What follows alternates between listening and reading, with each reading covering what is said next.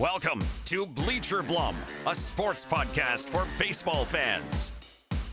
Now, the current master of banter for the Houston Astros television broadcast team, Blummer. You know what? At some point, I have got to make an adjustment on the intro to this podcast because it says Bleacher Blum. We still haven't added that S to it because growing group of fans who are watching or listening, I should say, and Tuttle has been carrying his weight around here. So it's definitely a plurality when we do this podcast. And I need to fix that intro. I need to make a phone call and update that a little bit because we are the Bleacher Blums podcast. You are hearing the voice of Astros television broadcaster Jeff Blum. I played 14 years in the major leagues for 6 different teams. I've been traded. I've been released. I've been fired. I've been everything but suspended. Just thought I'd bring that up right now. But that's my pedigree, and I've been broadcasting for the Houston Astros for the last 7 years. I think that's important to point out considering what this podcast is going to carry. We talk a lot about sports. We talk a lot about life. My counterpart, David Tuttle, has a lot of good insight into some of the realities of living with a family of 3. I have 4 kids myself, so we have a lot of daddy issues that we bring out on this podcast and bring to the fans. But on the other side of the microphone from me on the West Coast is David Tuttle. He has played in the minor leagues for a great deal of time. He's been traded for some big names while in the minor leagues. Went to Santa Clara University, played for Team USA in the late 80s, early 90s. And we have a lot of crossover as far as both being Californians. He was a NorCal guy. I was a SoCal guy. But we have a lot of ancestral friendships, so to speak, as far as teammates that we've had and things like that. So just a little more of an update. I know that might be redundant for a lot of our listeners who have been coming with us on this trek through the podcast world. This is going to be episode 53, I believe. So we've done a lot in the mid 40s. You're going to catch a lot of early sign stealing talk and some of the banter that we had before, kind of trying to set you up for the devastation that came through the wires over this week. And we're happy to be on air. And I'm also happy to bring in my counterpart, David Tuttle, out on the West Coast. Are you getting as much information as quickly as we are here in Houston? I don't think so. Hello, Blummer, and thanks for the great introduction. Yes, you and I are kindred spirits that we didn't know we had, and the ancestral friendships and all that stuff have really solidified over the past 53 podcasts. And, I don't know if we're getting the same information that you are, but I was really excited to kind of get on the podcast today because I haven't talked to you as a person or as a friend in the past week. We obviously had some texting and some things going on, and I know that we'll think about some of these things the same.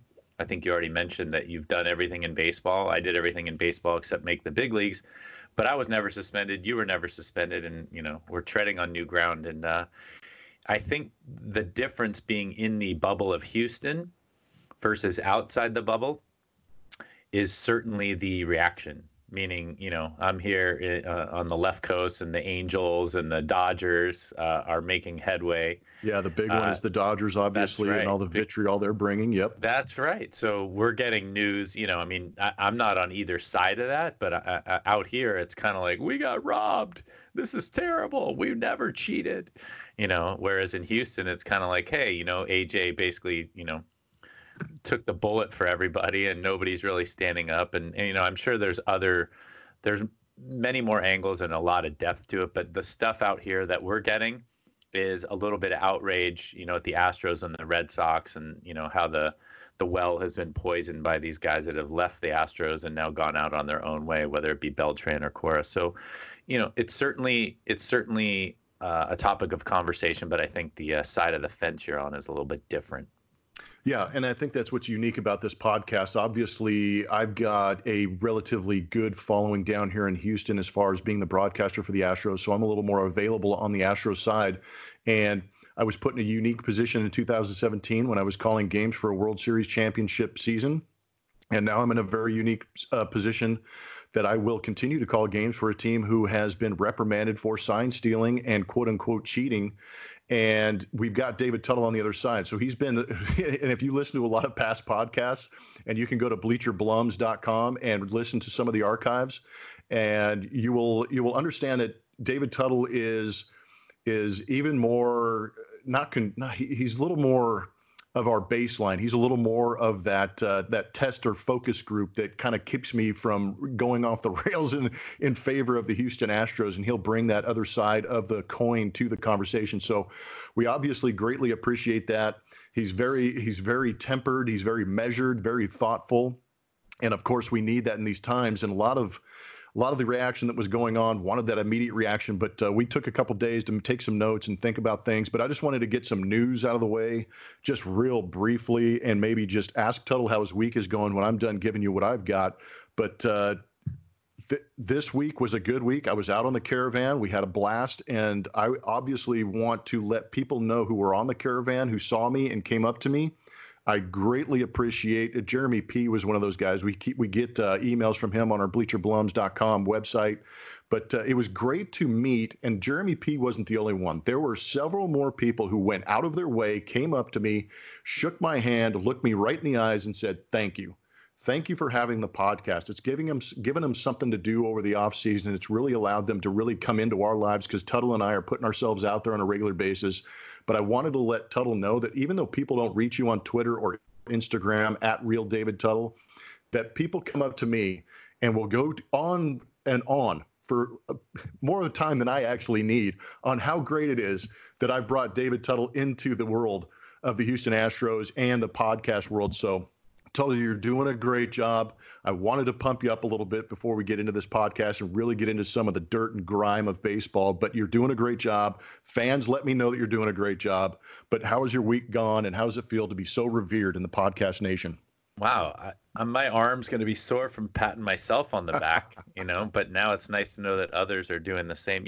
Obviously we've talked about this before. We're not doing this for really the fame and the notoriety. This is just an extension of our regular conversations, and it's great to find that there are people out there that are curious to hear about it. Like you said, it's a little bit of a window into not just the Astros, but into the thoughts and minds of guys that played professional baseball for an extended period of time and are now, for lack of a better word, in the real world, trying to raise families and do it the right way. So I'm excited to hear that people are mentioning my name to you, as many people in my sphere mention your name to me.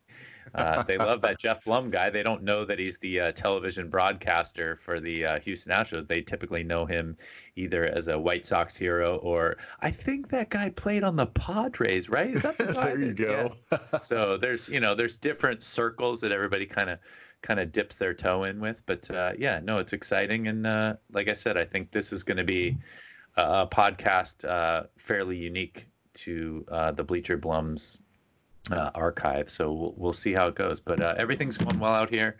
I'm glad to hear that you're doing well and surviving all of the things that are going on in Houston. Typically, when we say, "Hey, how's it going in Houston?" we're worried about like Katrina or Hurricane Harvey. We've got all these kind of weather issues, and that's not the case today. Nope, it's not. It's a little bit different. And speaking of the Caravan, I know that this weekend, Friday, Saturday, or I think it's Saturday of this weekend, that the Astros Fan Fest will be at Minute Maid Park. I know that you can walk up and get tickets if you haven't already bought them online. And I just want to give everybody a heads up. This is usually a unique situation where you get to see a lot of players. Myself, Sparky, TK, Julia, we all get to be involved. But I'm letting you know right now that Jeff Blum will not be at Astros Fan Fest this season, and it has absolutely nothing at all to do with the situation the Astros are in right now. Believe it or not, I got a better offer a long time ago. The University of California, where I went to school, has given me the opportunity to go speak at their opening banquet to get their baseball season kicked off. So I am truly honored to tell everybody that I will be up in Northern California at the University of California at Berkeley's baseball banquet to do a little bit of a Q&A and talk to those guys to kick off their season. Obviously, that school has a lot to do with who I am and how I got here. So it's a real honor to go back there and be able to do that. So that's going to be my weekend.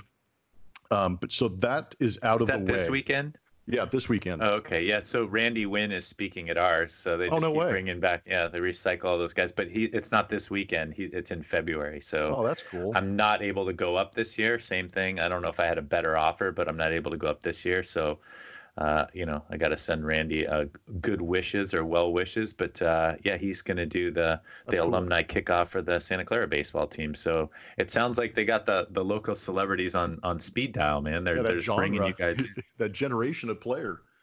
Yeah. Randy was great. I played against him a lot, and I actually, I don't know if I had a chance to give him a hard time, but he's the reason I had to play with Lou Piniella. He got traded for Lou Piniella. Isn't that crazy to think about? Well, I think you've given him a hard time. There's no way that you mentioned that you spoke with Randy at one time. How do you have a conversation with him and not bring that up? I mean, yeah, you almost ruined my life. That's right. I have 2 or 3 Lou Piniella stories, and I didn't even have to play for him. I mean, jeez. Whoa, yard sale. I almost knocked over my microphone. I'm getting so excited. So all that business out of the way, obviously the big news that has come down is with the Houston Astros, Spygate, Signgate, whatever you want to call the gate. It has happened.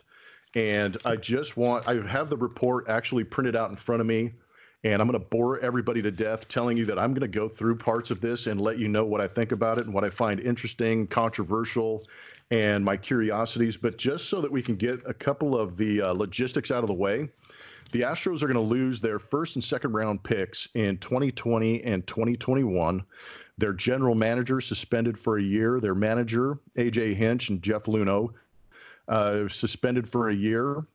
There was a fine of $5 million. But what's interesting about that, we'll just get this out of the way real quick, that $5 million was basically the year's salary that Jim Crane will not have to pay for having those guys on staff. So that is the monetary fine. And AJ and Jeff Luhnow, as we heard later in the day after the suspensions were announced, were fired by Jim Crane. He's basically cleaning house. Although if you read the report, and I'll go through this a little bit later, if you read the report, I almost said should, but I'm not running the team. It's not my job. But there could be other moves within the organization because there were other people other than Jeff Luhnow and A.J. Hinch who were ultimately held responsible for the actions of others. And it's a leadership problem. It's also a consequence and an understanding that if you do run a department in an organization or in a company, that you are responsible for the actions of people underneath you. And they are the ones who ultimately went down with the ship, even though they didn't cause the leak, so to speak. And I'm not a poet, but that's the way things come out sometimes. But just initially, I want to get the thoughts of David Tuttle on the actual outcome and consequences doled out by Major League Baseball to get this thing going a little bit, because I'm professional, but I'm not professional in the sense I know how to go through these things. But that's where we're going to start. Yeah, no, it's always good to start at the top and read, kind of what was handed down. Obviously, some attorneys wrote that at some stage of this investigation. I didn't hear you mention Brandon Taubman or the Taubman guy, because he was. No, you're right. He's also suspended for another year. Yep. Well, he's probably not going to get another job in baseball, but that's a whole nother story. And that kind of leads me to my first thoughts on it. It did seem harsh. A year suspension doesn't seem as harsh as Jim Crane firing them. And the 2 things that I glommed onto or gleaned from that were Jeff Luhnow's statement and A.J. Hinch's statement. And I think it kind of lets you know the type of people they are and people that you'd like to work with and who you want in your foxhole. You can also tell who played. So in my assumption, I don't think Jeff Luhnow was a high-level baseball player. I think he's a businessman. If he did, then he's going to blow my theory out of the water. But Jeff Luhnow apologized and said that, he realizes that he's in charge of the organization and these are things that he needs to be aware of next time. And then in the next paragraph, he proceeded to say, but, of course, I knew nothing about this. And I was like, I mean, if I had known anything about it, then I would have done something. But, I do accept responsibility, but I don't accept responsibility. A.J. Hinch took, in my opinion, the exact opposite approach. He admitted that he knew something about it. He knew that the players were doing it. Now, he wasn't integral in that, and he wasn't complicit in that. But he realizes leading this team, once he became aware of that it was his job, and a shortcoming and an oversight in his job was not to quash it and put it down. And he apologized to everybody about how it looked. And was very contrite and understanding that it doesn't even matter how much he knew or how little he knew, that it's his responsibility and that he made an error in judgment. And that's it. He left the statement there. And I think that just shows the character of those two guys in general. And I don't see any problem. I know the Astros fans were on Twitter quite a bit, but I don't see any problem with AJ Hinch being involved in baseball again within a year. I mean, he basically said, this happened on my watch. I did become aware of it. I didn't do anything about it. What an idiot I was. I mean, idiot is not the word he used. What a mistake in leadership that was. And that's a mistake that I will not make again. And, I love the Astros fans. I love the opportunity I had here. And I just think that's the thing that jumped out to me is I think a lot of people are wondering about the fallout. Obviously, Pete Rose is out there making comments and statements. Good Come on, Lord. Pete. Yeah, good word. But I think to me that jumped out that, AJ is somebody I'd want in the foxhole with me. Jeff, I'm a little more concerned about. And I think the statement we go back to is that the buck stops here. And that's really what we saw with what was handed down. The buck stops here. It doesn't really matter how much anybody knew in a leadership role. If they knew about it and didn't do anything about it, then that's where the repercussions were. It'll be interesting to see how this bleeds out into the clubhouse. And it would be great to hear about some players saying, this is something we started. We got a low-level guy to, mention it to us and he could get us the signs and we were kind of fooling around and it'd be great to hear a group of guys kind of come forward and say that. But, I don't know where that's going to go. And I don't know. Those are my initial thoughts on it. Yeah, I did want to kind of see what you felt the response of the players should be, because that's the one group or entity that's heavily involved in this situation that we have not heard from. Alex Cora has sent out a press release explaining how he felt, very similar to what AJ Hinch did. But I agree with you. And again, I've got to let everybody know I am an Astro employee. So this is a very delicate situation that I want to approach. But at the same time, I think if I don't express my opinion, then I'm complicit in trying to wipe this under the rug. This is a situation that happened. It happened in the game of baseball, a game I love. And it happened to an organization that I've obviously given 10, 12 years of my life to and has given me an opportunity to play and to broadcast and still be part of the game. So I have gotten to know Jeff Luhnow. And none of us are perfect human beings. I mean, we don't get that out of the way now. We've all had our issues, whether it's cheating in a class at school or cheating on the ball field or in a course of a competition. But I've gotten to know Jeff Luhnow. He has treated me and my family absolutely great. He's answered all my questions that I've had about analytics or why they shifted or why they did this or what move they're going to make. And he's given me more than enough information. We've had him on air and you could see the interaction. It's been fine. So it was tough for me to see somebody who did so much good get wiped out as quickly as he did with the indiscretion that he showed. And I understand the consequence, but at the same time, I'm not going to sit here, even as Jeff Blum, the fan of baseball, and tell you that I do appreciate what Jeff Luhnow did for the game. I thought he brought that second wave of analytics. He was Moneyball squared, if you want to call it that. And I was questioning his approach to baseball, and then I saw it come to fruition. And I said, wow, this guy's on to something as far as what he's doing in the draft. I think he really revitalized the opportunity for players to get drafted and get to the big leagues and produce. He did a great job in evaluating talent. Now, once the talent got here, that's where things got a little screwy. AJ Hinch, I think it's widely known that he and I have really developed a friendship that goes all the way back to before he was a manager. We had met at a couple of Christmas parties in San Diego. We established a relationship there. I was talking and we were communicating about, he was asking me about the Astros organization before he even interviewed for the job for the Houston Astros. I said it was a great place. I thought he'd be a great fit. And it just so happened he turned out to be the manager, and a friendship blossomed extremely fast. And I relied on him for not a lot of information, but for a lot of explanation and questions I had about managing the modern game right now. And he gave me a wealth of information and understanding on why moves are made or what the opponent manager might be thinking or why he was even thinking what he was doing. And so it was kind of a back and forth. And he appreciated what we were doing on our broadcast to try and bring the game to people. And I agree with you in the sense that I think it's going to be a little bit easier for AJ Hinch to move on from this because the track record is there, and just digging inside the report a little bit, I might as well dig this out just because I don't have specific orders that I want to go in. But when you go in and you read some of the things that they said about AJ Hinch's complicity in this, I want to bring up an idea or a phrase that we hear a lot of times. Actions speak louder than words. Now, in the report, it specifically says that AJ Hinch went down underneath into that tunnel where the monitors and everything were, and he smashed not one TV, two TVs or monitors or whatever you want to call them, and said, he didn't say stop cheating, but he said, pull your head out of your ass. Let's go play some baseball. You're focusing too much on this. And I've had this happen in my clubhouses previously.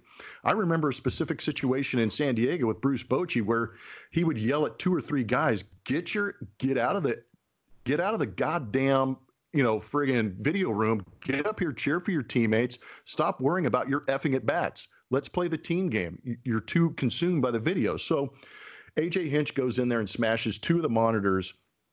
And what the problem said is that he specifically did not tell the players to stop using the monitor. But if actions speak louder than words, and I know that this is probably in the court of public opinion or in a court of appeals or whatever it is, you need actual documentation or somebody who said, AJ said to stop stealing signs. Those words weren't out there, but it's obvious that AJ wasn't a part of or wanted to be a part of the sign stealing issue that was going on underneath. So I think that's where AJ took the high ground, sent out the release and said, I apologize. I made a mistake in leadership. I will learn, move forward. You can read between the lines and understand that's what he's saying, because he does value the manager's spot and role. And and I think when you read Alex Cora's and AJ Hinch's comments, I think you understand they do value the game, not just their team or their position in the game. I think they value the game and understand that they did have an impact on the actual integrity, which might be an overused word these days, of the game of baseball. No, that's well said. And I think that's the part that I actually agree with. And I think we get lost in the, what were they doing and what they weren't, because most people aren't the morality police. I mean, the more we talk about this, the more it becomes like the steroid issue, right? Some guys were taking steroids and some guys weren't. Some guys knew about it, some guys didn't, and that goes with scouts and leadership and management as well. Some management knew and then they didn't do anything about it. So are they complicit? I mean, this is the thing that we're kind of losing sight of. And you asked about the players' punishment. The oversight here is that is the leadership part, but the part that we're missing is the players' responsibility in this. I mean, the players, as we've talked about, like you said, mid-40s podcasts, so we're looking at 8, 9, almost 10 podcasts where we kind of started touching on this issue, is who's going to stop them? I mean, they're always trying to, they're trying to tip pitches and they're trying to pick up pitches, like how the guy stands, how his glove is, how his hand is. I mean, we're always trying to gain a competitive advantage. And so one guy sees on the TV, like, hey, we can get the signs. Like it could start out very innocently. That's what I'm saying. We're getting to this place where it's like AJ and Alex were trying to undermine the integrity of the game. It started with one player going, hey, buddy, I can tell you fastball, curveball on this guy. Oh, great. That'll help me. As you mentioned last podcast, basically, everybody used to throw 92, 93, 94. Now every guy that comes out of the bullpen is throwing 98, 99. So that half a second you had is now 0.3. If you can have some little indication about, location or type of pitch, it's a great asset to have. And so, like I said, most clubhouses, as we joked about last time with, chewing tobacco and, grab ass and pranks, they're not like the high ground for moral aptitude, I guess. And I think we're kind of missing that part. That's why the players are such an integral role in this, is that the players, this was kind of a player-led thing. Leadership should have stopped it. Yes, leadership, if they became aware, they should have done something. But the players, and then to take that further, punishing the players would be really difficult. And maybe that's why the players aren't coming out and saying anything, because very well, even when guys were stealing signs legally, I played with guys that didn't want to know the signs. They just wanted to kind of see ball, hit ball.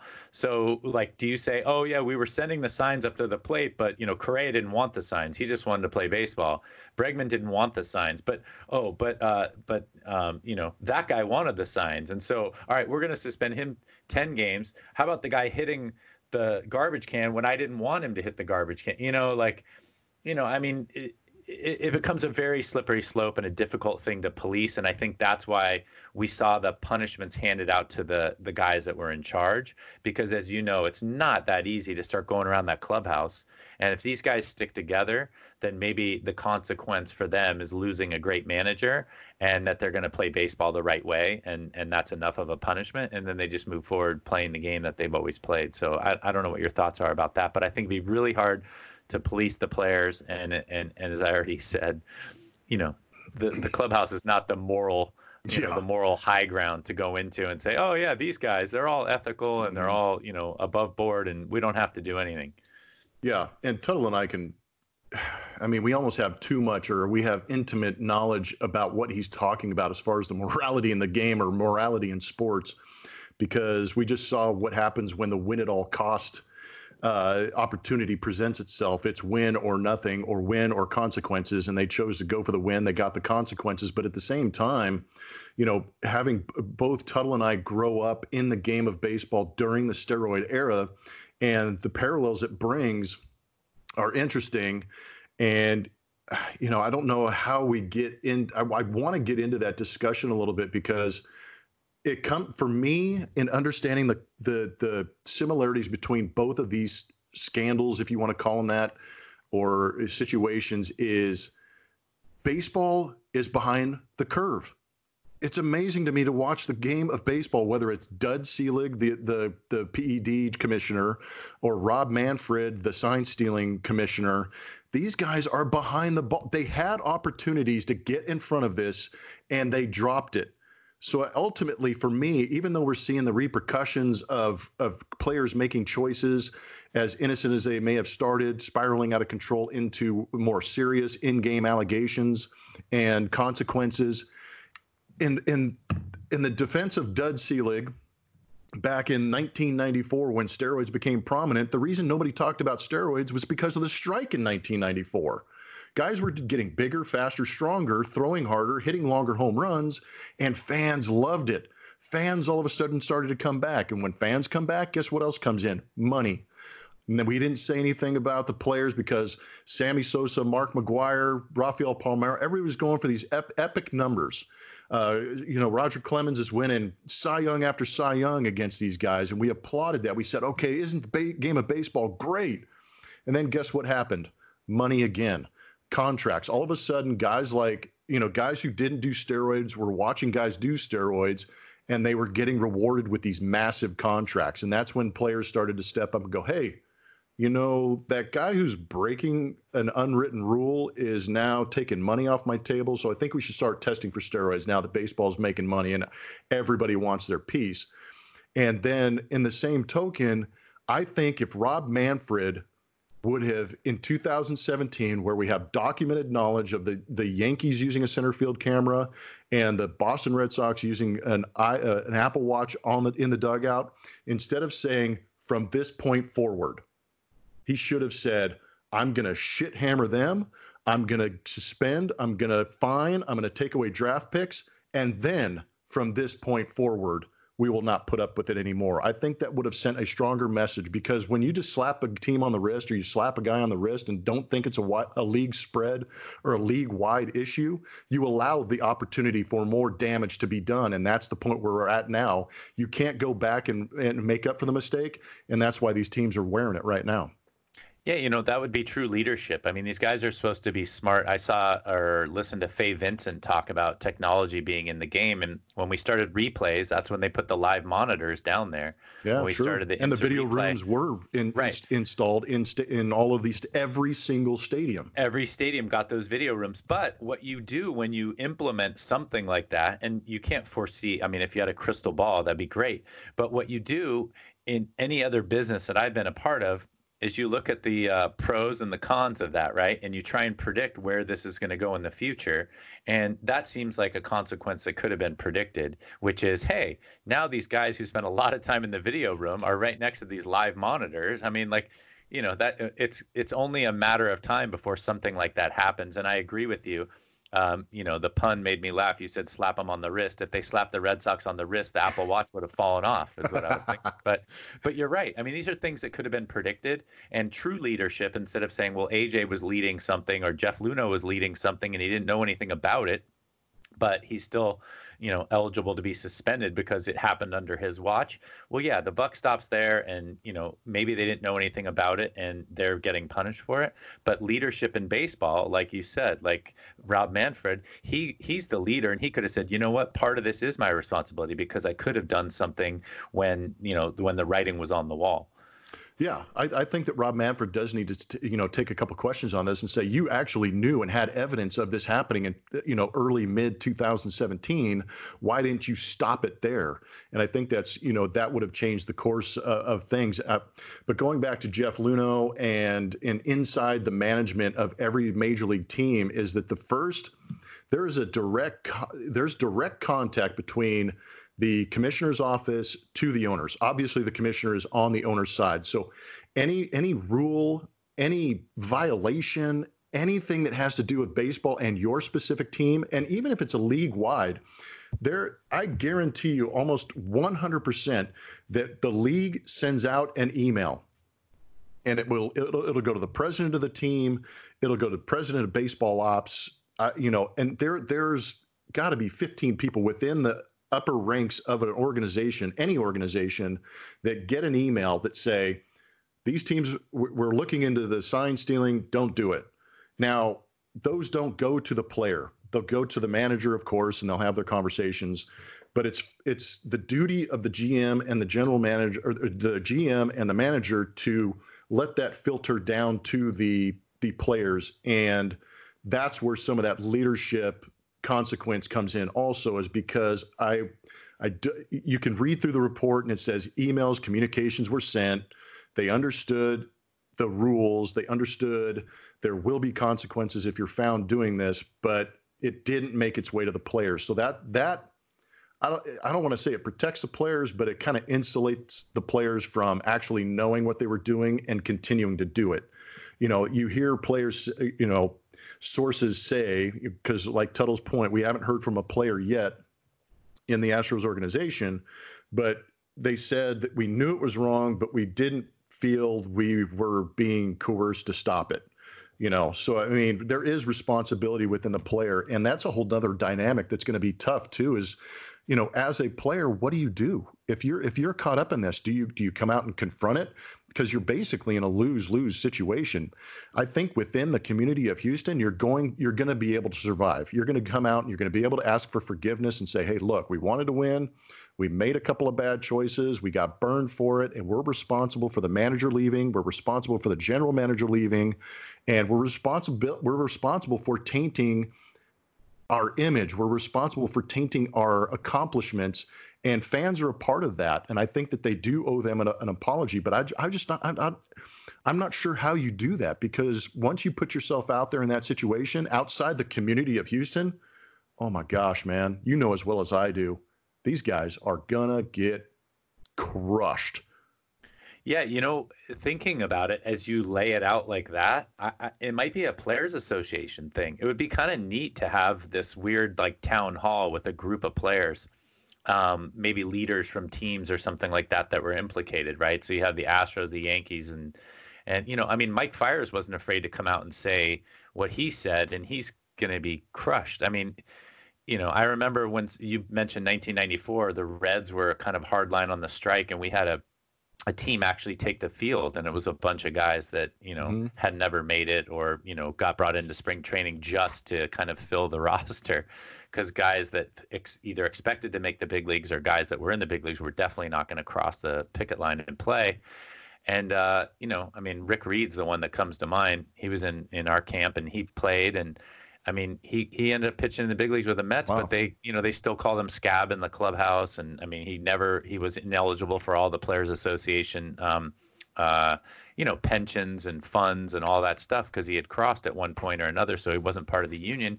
I don't know if we asked him today if that would be worth it, but I think you're right. Like Mike Fiers is going to get crushed. Now he'll still be eligible for all his pensions, but if the Astros team like Correa and Bregman and Springer and the leaders of that team got together with some of the Yankees guys that were implicated in that, and some of the Red Sox guys that were on the team with the Apple Watch, and they kind of made a statement saying, look, we were aware of what was going on. It doesn't have to be us. It doesn't have to be that. There's 25 guys in this clubhouse. We all kind of knew it was going on, and we chose to look the other way, and it was a mistake, and we're not going to let it happen again. And I think this is a little deeper, and maybe we can talk about this later. I know we're just kind of riffing off the cuff here, but we talked about the morality piece to this. And I think what happens, and I see it in youth sports, and you can probably attest to this, is we just had a bunch of girls leave our extra soccer team for club soccer, and the parents are saying this is the pathway to success, and this is that. I mean, most of these girls aren't going to play soccer beyond the next 2 years.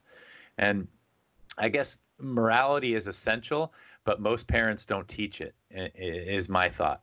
So I've played in softball games where there's a time deadline coming up against the score is going to revert back. I don't know if you're familiar with any of this stuff in softball or whatever. And, you have max innings and 5-run innings. And so, but there's a clock, and I'm looking at this and I'm playing 8U softball, and the coach starts delaying. He doesn't want, we have like bases loaded and we have stuff going on. So he goes out and he ties the pitcher's shoes, and then, the next inning we score runs. The next inning he has his girls swinging at every pitch. Like, doesn't matter if it's a strike or ball, because he wants to get to the next inning.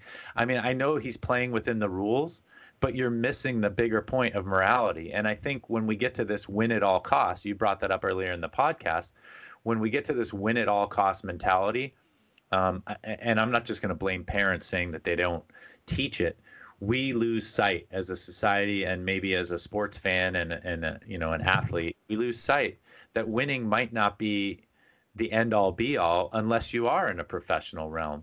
Because basically now you're saying, look, they won the World Series in 2017. They got paid for that. And now there's some sort of, kind of black cloud hovering over this. And we know how hard it is to get to that position, you especially. And I think, I don't know. I mean, the morality piece is big. I guess if we're going to want to fix this, maybe it starts with the grassroots approach of like teaching our kids about sportsmanship and playing the game the right way. And you and I both know I've never cheated on a test, but if I did cheat on a test and got an A on it, I didn't feel that good about it. Of course, I've never done that, but if I did do that in college or high school and I got an A, that A didn't feel as good. And I mean that sincerely. It just doesn't feel right. Oh, it's unfulfilling. Yeah. Yeah. No, it is unfulfilling. And I mean, that is a deeper issue going all the way back. And I've used this, what's crazy, and you made me think about this, but it's written down in my notes that I was taking over the last 3 days, because it's just been literally a roller coaster of emotions. I've been Ron Burgundy inside the phone booth for a while, and then I've been on the other side where I'm just mad as hell and can't believe this is going on. So, embrace those emotions and try and understand them and digest them. But there's something that I say consistently in the game that I broadcast for the Astros is a guy can make 3 errors and he gets a game-winning hit. We forget about the 3 errors. So winning is I've said this and I'll probably have to adjust it, but winning is the cure of all evil. It masks what has gone wrong, because the ultimate outcome is winning, and you're happy and you've done your job and your team has won. I soon have found out that winning can also be a blindfold to what you're doing in order to win. And the blindfold was on. The players took it to the next level and did in-game, real-time, technologically supported sign stealing. I agree that's cheating. I agree that they should be reprimanded. But to your point earlier in the podcast, how do you do that? How do you actually deter a player from doing that? The only way you do that is suspensions, take money. But in the report, it says all players. So what are you going to do? Are you going to take away a big league team? I mean, that's physically impossible and not fair to the city. It's not fair to the fans. It's not fair to the owners. It's not fair. So you take that all away. And now getting back to that quote of winning is the cure of all evil, guess what? What the players ultimately have to do in order to save themselves, save their city, save their uniform, and save the reputation of the game, you got to go out and win, baby. And I mean, that's the one thing that's kind of lost in all this. So we keep talking about consequences, who fills this role, that role. And then you hear the words of rebuilding with Jim Crane. He's rebuilding again. He's got to get a new manager, assistant GM. It's a little bit different than when he bought the team in 2011, where he literally stripped down the organization and had to build it back up. He's coming into a situation where his quote unquote rebuilding is getting a general manager to run a team of all-star caliber players. And now he's got a team that he gets to go out there and unfortunately, tongue in cheek, rebuild with a team that is, I think, in Vegas odds. And you probably, I don't know if you've seen this total, but they're estimated to win another 100 games. So you really aren't behind as far as the reality of rebuilding. You're just trying to put some key pieces in place to maintain the level of winning you've got. But winning will, take care of, and winning and success will take care of, the tainted reputation of the players, but it won't repair the tainted championship. Yeah, that was really well said. I mean, the bottom line is winning will cure them. I will take a rebuild year if I can have Correa and Exactly, Altuve man. and Verlander and Greinke. Springer and Bregman, and the list goes on and on and on. I mean, I'll take a rebuild at that point. But I think, yeah, I mean, I gotta think about it a little bit more just to kind of get back on the baseball topic. An apology might not work, but apology is always a good place to start. And as you said, you don't want to be the guy that raises his hand and comes forward by himself.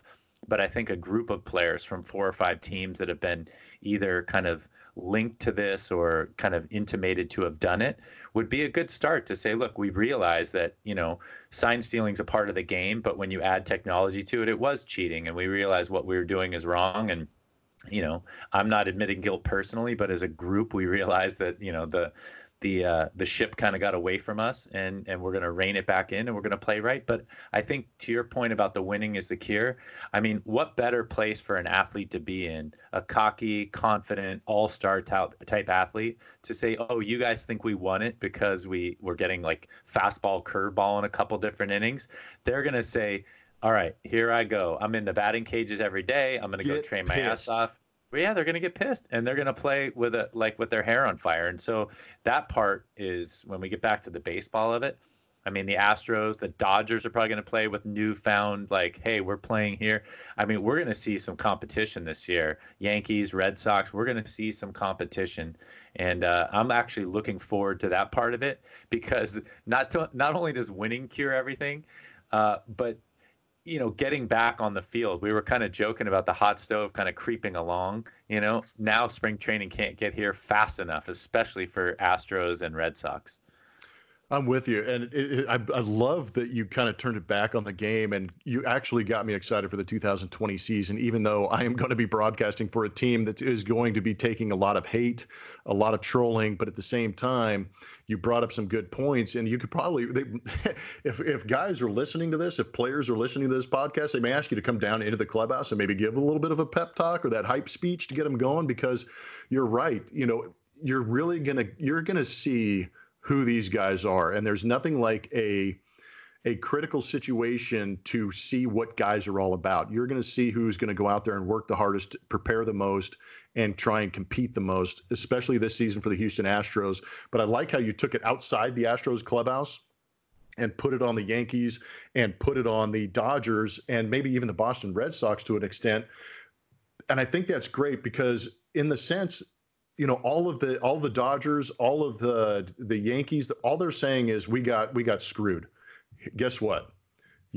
Those teams have gotten better a little bit. The Yankees have gotten markedly better. They have Garrett Cole on their team. Now they have to go out and do it. So if those teams go out and falter and they don't get it done, guess what? That's on you. You can't point the finger at anybody else, because right now we're playing the blame game. They're the reason this happened. It wasn't us. It was them. Guess what? Everybody is accountable for their own shit right now.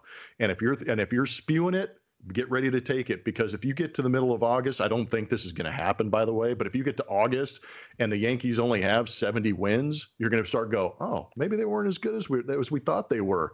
And that's going to bring all kinds of vitriol, because as much as the Astros are going to get for this entire season about being cheaters and tainted and not good, if they go out and win another 100 games, So those people better come back and go, okay, you got a little bit of my respect back.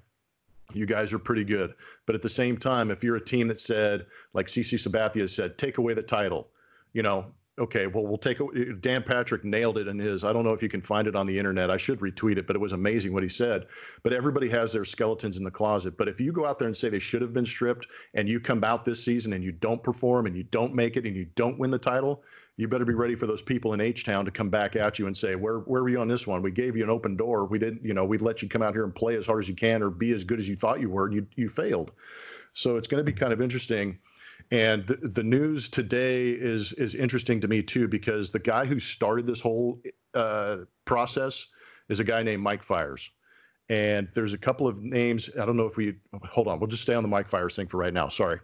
So in this report, I found it interesting that Rob Manfred and the Department of Investigation said, we are not going to name players. We're going to name management, leadership positions. There's two players in 2017 that were mentioned in that. One was Mike Fiers because he was the whistleblower. He came out and said the Astros are cheating. And today you're hearing Jessica Mendoza bash Mike Fiers for coming out. And now you're starting to hear people come out and say how brave he was for coming out. And I want to talk a little bit about this because I think it's interesting in the fact that Mike Fiers is brave here in 2019, where I think he would have been much braver in 2017 to come out and say something against his current team that was going out there and winning.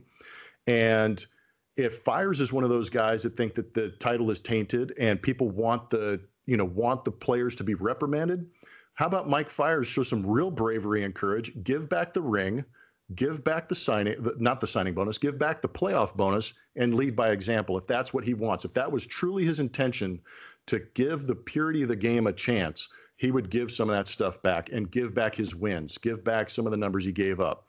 It's never going to happen. And Mike Fiers did what Mike Fiers did. Do you see any correlation between a Mike Fiers in the sign stealing age and Jose Canseco in the PED era? Because Canseco's the guy that threw everybody under the bus in the PED era. Is there a correlation, or am I just reaching far into the stars?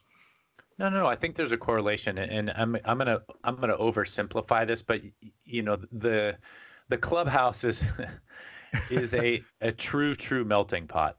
I mean, you have really smart guys, you have some college educated guys. Those guys aren't always the smartest either, by the way, but you have some really intelligent guys, you have some college guys, you have some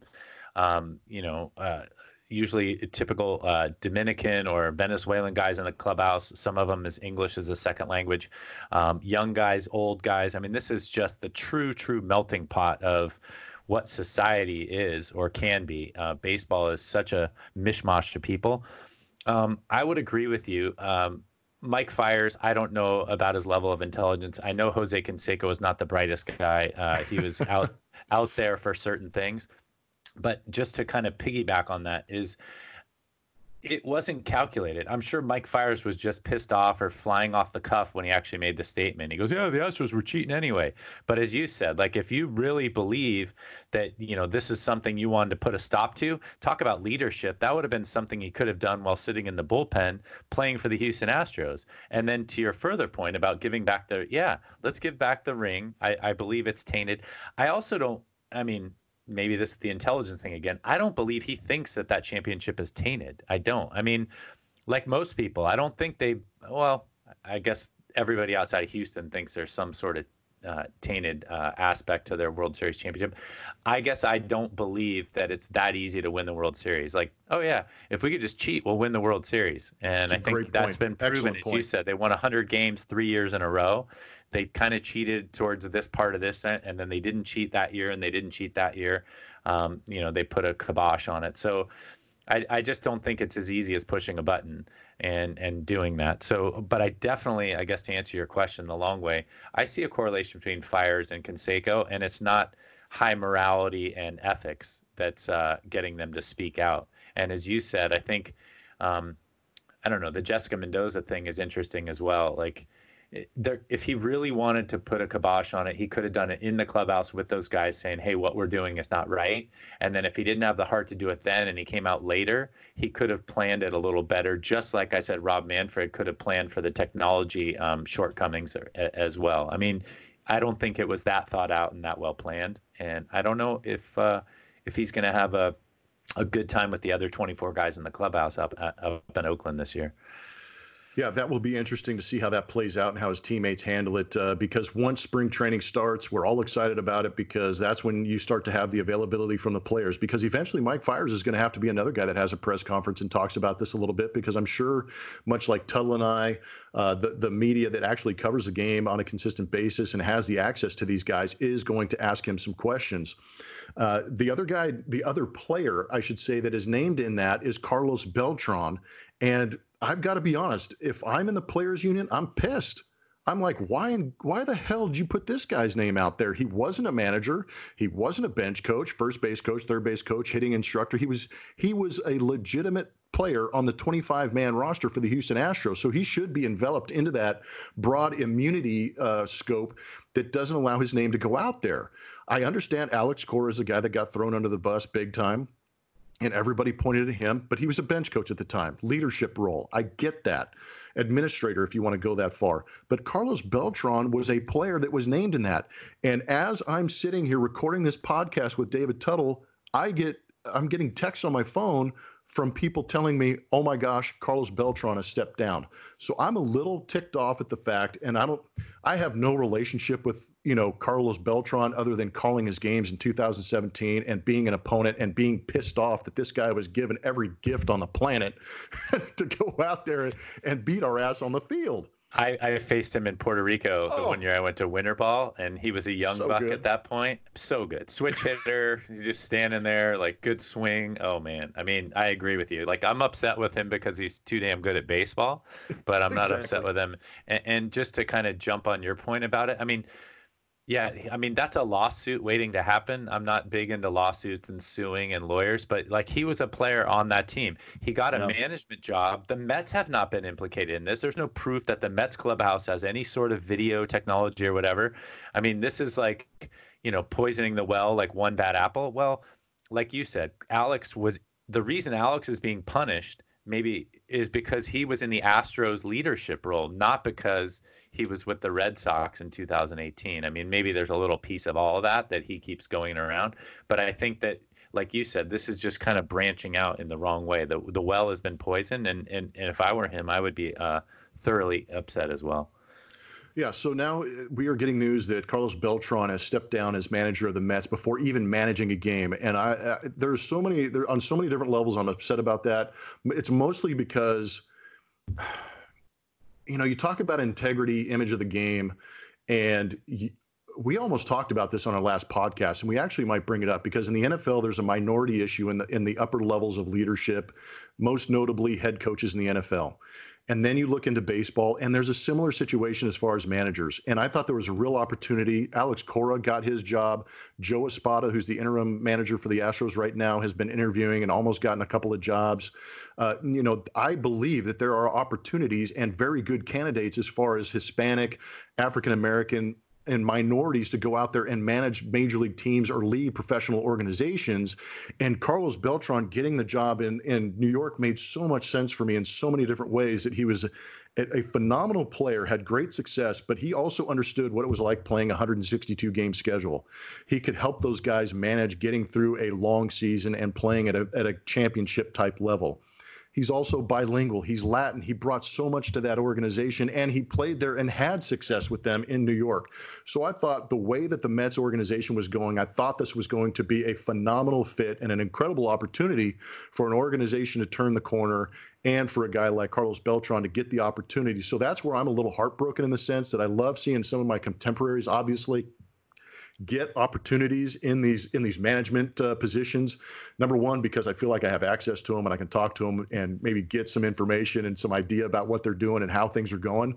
But at the same time, it was a chance for me to cheer again, because as much as I hated playing against these guys, you did kind of go, damn, I want to watch that guy play like Mike Trout. I hate that he's on the Angels, but I love that I get to watch him play because we're watching generational talents. But I just think it's a real missed opportunity, and this is how far it spiraled out of control as far as the Signgate scandal is going on. And that's where I sit on the Beltran issue. Yeah, I mean, like you said, this is news just coming out, but you know how much I like soft people and the outrage culture. But I mean, careful. No, I'm just saying, like, this outrage culture is, I was hopefully thinking that we were kind of immune to it. I mean, immune's the wrong word, since we saw what happened in, basketball with the Rockets GM and, making a statement about China. I mean, just nobody's immune to it. But like you said, if I were Carlos Beltran, I would have a beef to pick or a bone to pick with anybody that kind of pushed for his resignation or his involvement in this, because, as you said, he was simply one of the 25-man guys in the clubhouse during the Astros run. And I don't know. I don't know if it's the Twitter sphere or the people that are, calling for his head, but it's just kind of, it boggles the mind. It doesn't make any sense to me that he would be singled out in that regard. And we love to overcorrect. So maybe that's just another indication that we're making this correction. We're eradicating anybody that's ever had anything to do with technology. Yeah, right. We already know it was the players. Anyway, doesn't make any sense to me. Yeah, it's tough. And you know what? It's going to go even further than this for a guy like Carlos Beltran, because we talked about the generational talent that he was. Tuttle saw it playing against him in Puerto Rico in winter leagues. I saw it at the big league level, and so did everybody else on the planet who follows baseball. He put up potentially Hall of Fame numbers. So guess what? Not only does he get this managerial job taken from him that he steps down from, maybe trying to take the high road and get the attention off that situation, but he retired in 2012 or 2017, I think. So what, 2022, 23? We're going to come up on a situation where Carlos Beltran's going to be on the ballot. And guess what?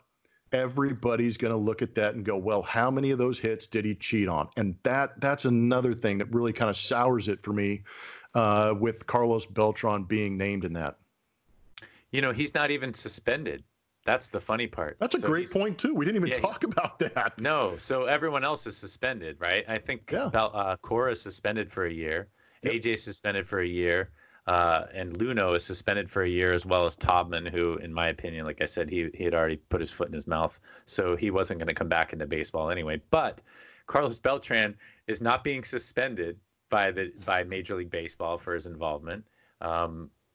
He's just kind of tainted because he was part of that group and not really part of that group. That doesn't, it doesn't make sense to me on its face. I mean, unless he raised his hand and said, oh yeah, I knew about it and I was part of it, then it doesn't make sense. I don't know. It's that pressure. They talk about the New York media. Maybe that had a lot to do with it. Is it just was going to be too much to handle those questions all year long? I don't know. Maybe it was his decision, but it doesn't seem like the right thing to do. So I guess we could just continue to beat that drum. Yeah, and we've touched on a lot, and I know this podcast is going to run a little bit longer than normal Bleacher Blum's podcast, but I've touched on a couple of key topics and notes that I've put down. I appreciate Tuttle putting up with me and actually having some pretty good thoughts on the other side of that, but I wanted to talk to you a little bit, set you up. I know that normally we go through a what'll Tuttle say. We don't have time for that, Blum and Blummer and things like that. But I was just kind of curious on your end if there was any topics that I didn't hit, or if you want to go back to, or if there was something new that you wanted to bring into the conversation as far as the whole sign stealing situation. And again, if you fell asleep in the car and you woke up, you missed out on a lot of great stuff. But we're talking about the sign stealing epidemic in baseball being overcorrected. I think is a great word that Tuttle used earlier about AJ Hinch, Jeff Luno, the manager and GM of the Houston Astros, being suspended, and then eventually fired by Jim Crane, the owner of the Astros. Alex Cora has been fired from his managerial job. We just mentioned the breaking news that Carlos Beltran has stepped down from his managerial opportunity with the New York Mets before managing a game. So we're doing a little bit of news. We're doing a lot of opinion. I am Jeff Blum. I'm a broadcaster for the Astros, so I'm walking a delicate line. But my buddy David Tuttle out there on the left coast is doing a great job on his side. But I want to throw it into your corner and let you have a little bit of quote unquote fun with this, I guess, and let me know some of your thoughts, man. Boo on the Beltran thing. Hey, the ideas, thoughts, and opinions expressed on this podcast are those of us and us alone, right? Yours are yours and mine are mine. Yes. They have nothing to do with your place of employment.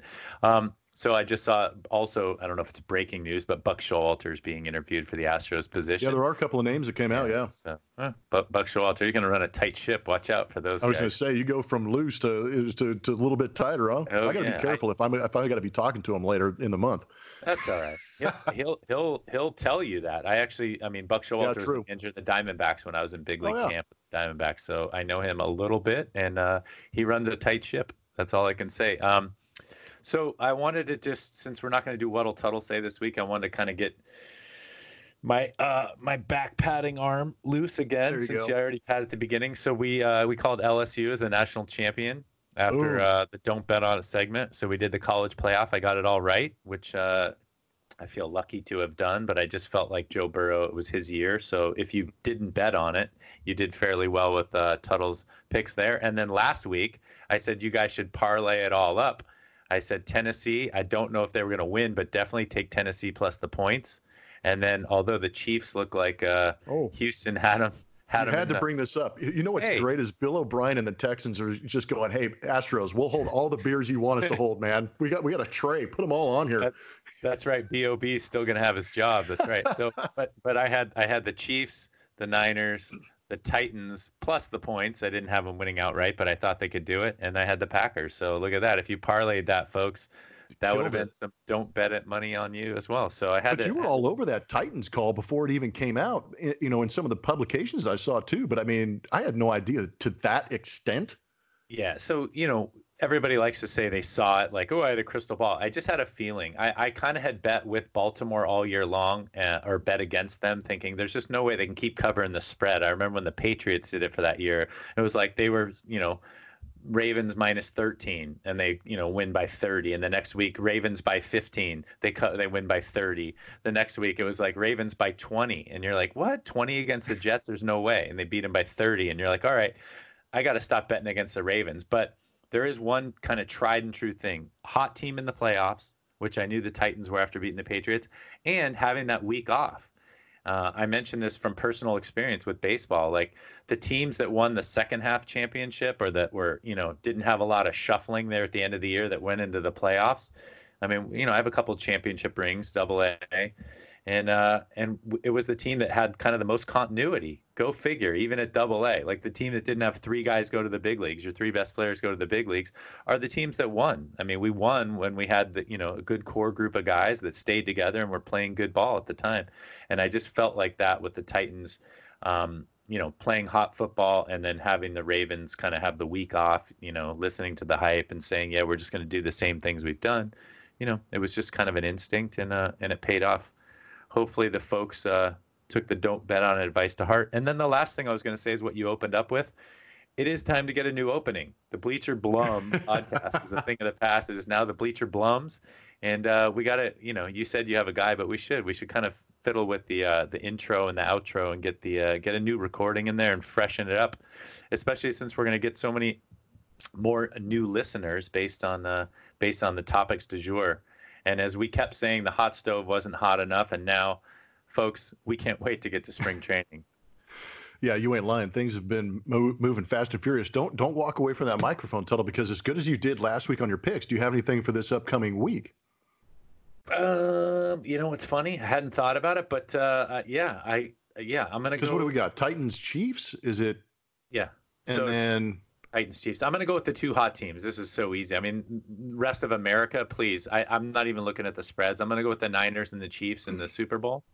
And, boy, I can't make a pick there in the Super Bowl. We're going to have another podcast before then, but I'm not to look at it. So the Niners, I'm not a good, this too. It's kind of like, they beat them 7 out of 8 during the regular season. That doesn't always. I know the Niners won like 37-8 against the Packers at home. It's going to be a different game this time. But the Niners, I'm a little bit of a homer here on the left coast, but the Niners have just been playing great defensive football.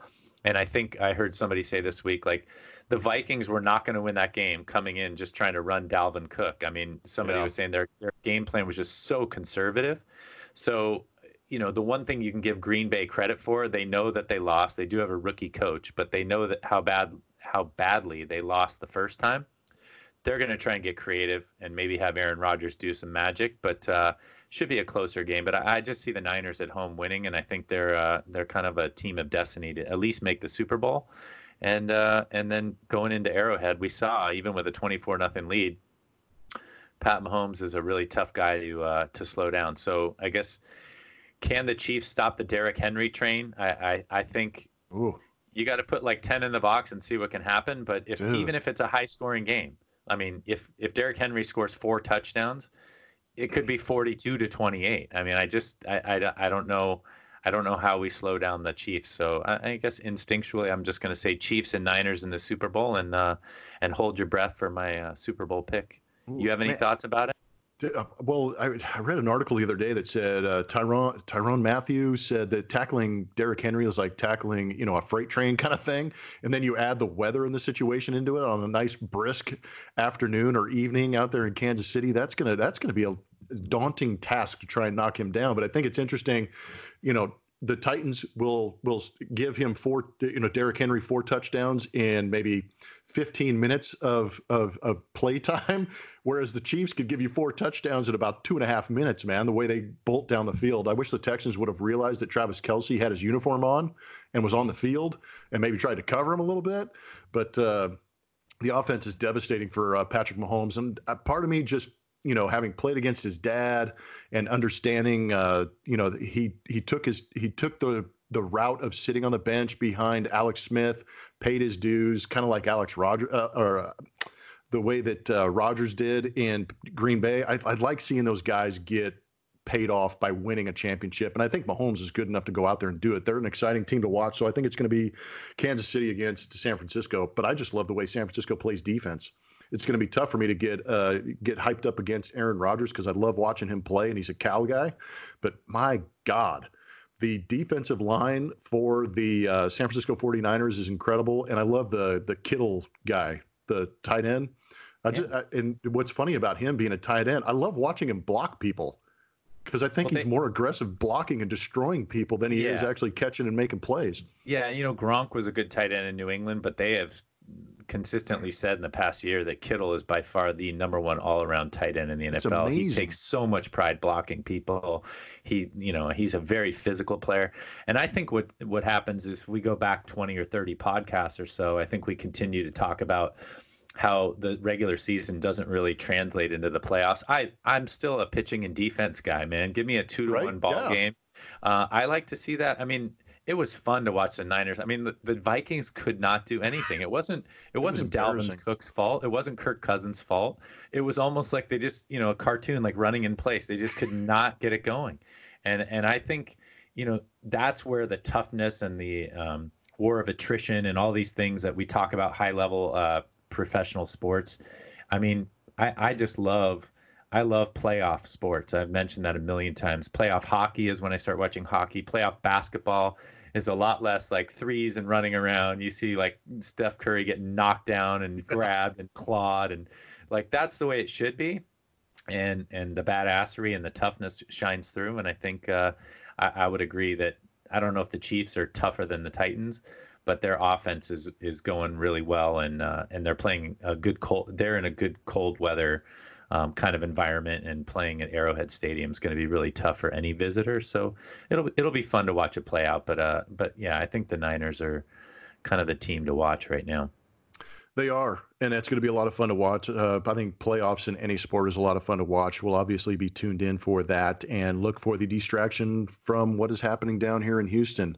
Texans are out of it. Astros and the sign stealing situation that they're going through right now, and obviously there's reverberations throughout the league of Major League Baseball that are still coming down, and it kind of makes you wonder how far it's going to get, or if baseball even wants to stop it and get away from it because spring training is coming up. But I also know at the same time that when you walk into the apartment and you flick on the light, all the cockroaches scatter.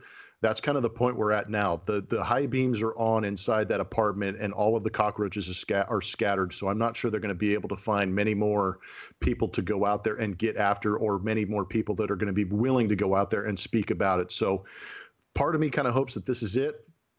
Part of me also hopes that baseball season starts pretty quick because we'll be able to get back into it. But before we take off, I just want to send a little bit of a message to the Houston fans, because they're the ones that are reeling right now. They're the ones that are struggling with this right now.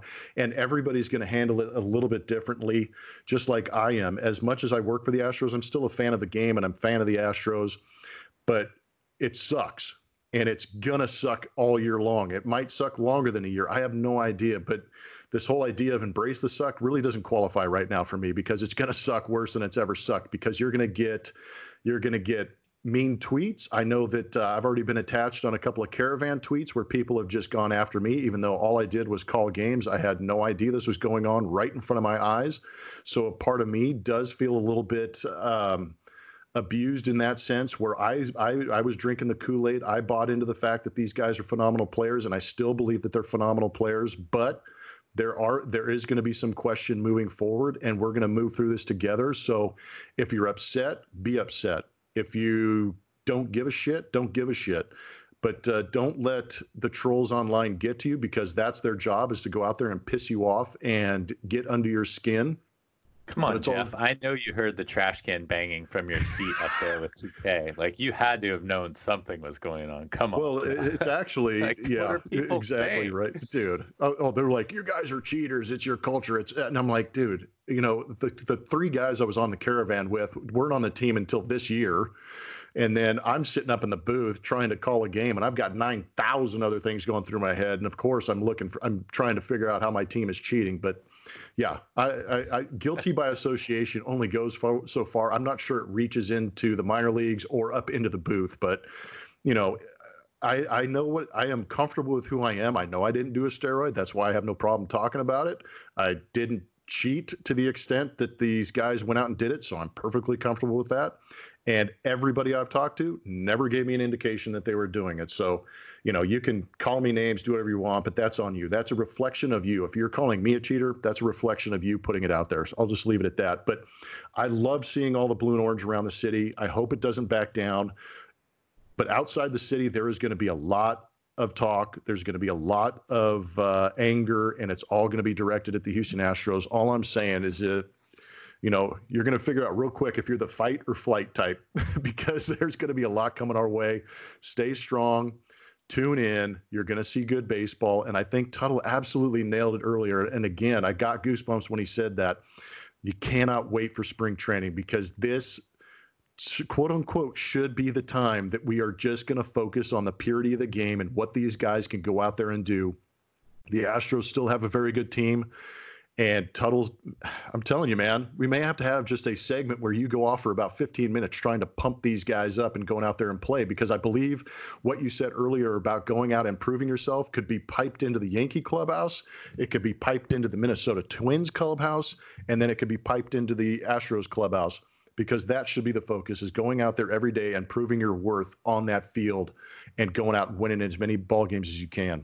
Yeah, I mean, this is a place where, you're going to get thick skin. This is like being a parent. And, you and I talk about parenting on this podcast a lot, but, your kid makes a mistake. This is a great point. Yep. You got to tell them to own up to the mistake, which, is kind of happening right now in the owning up stage.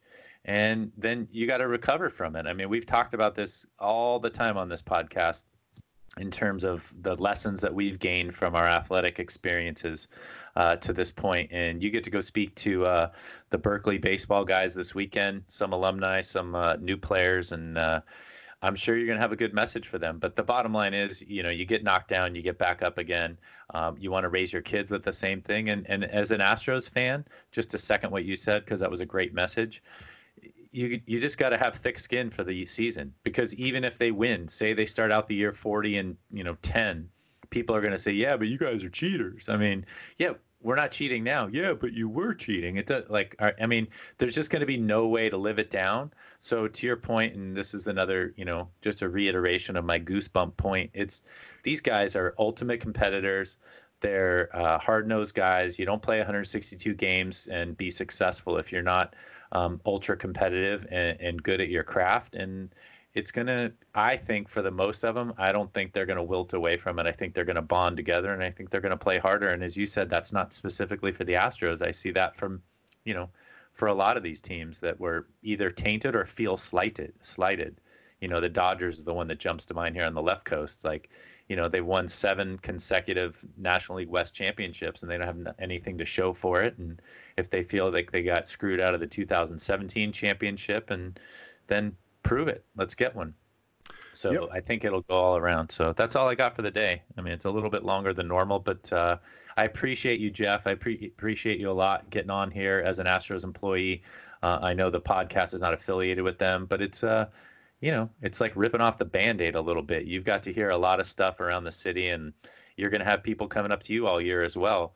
Maybe me, but I'm removed from it, and coming up to you either, yelling cheater or, you should have known or whatever else they're going to say. And you got to kind of puff your chest up and, I'm just the TV guy and, had no idea what was going on, and I still support the Astros. And that's it's going to be a tough thing to do, but I think it'll be a worthwhile endeavor, as I already mentioned. So I tip my hat to you.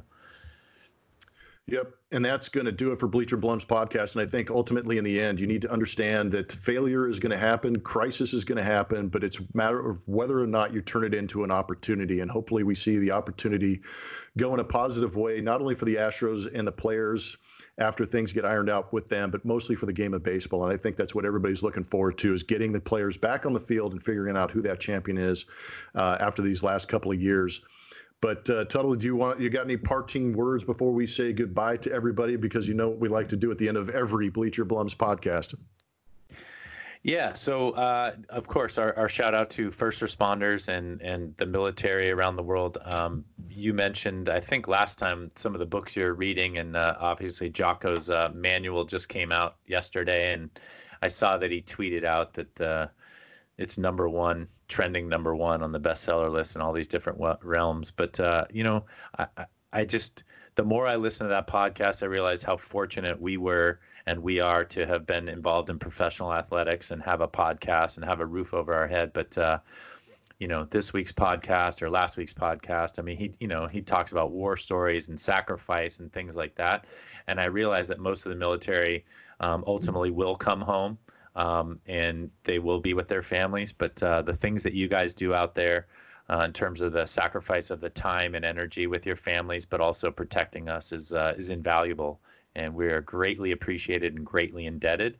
And that's all I've got to say for this podcast, Blummer.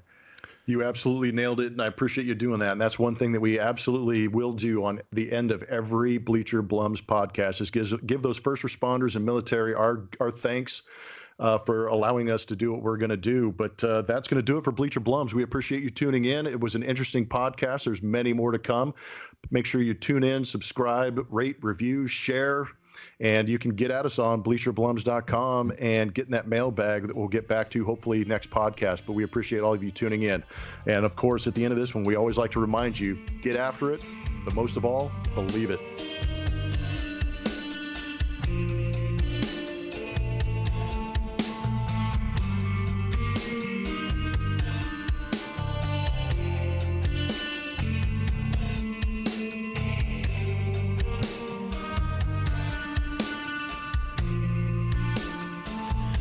Was really just a twin.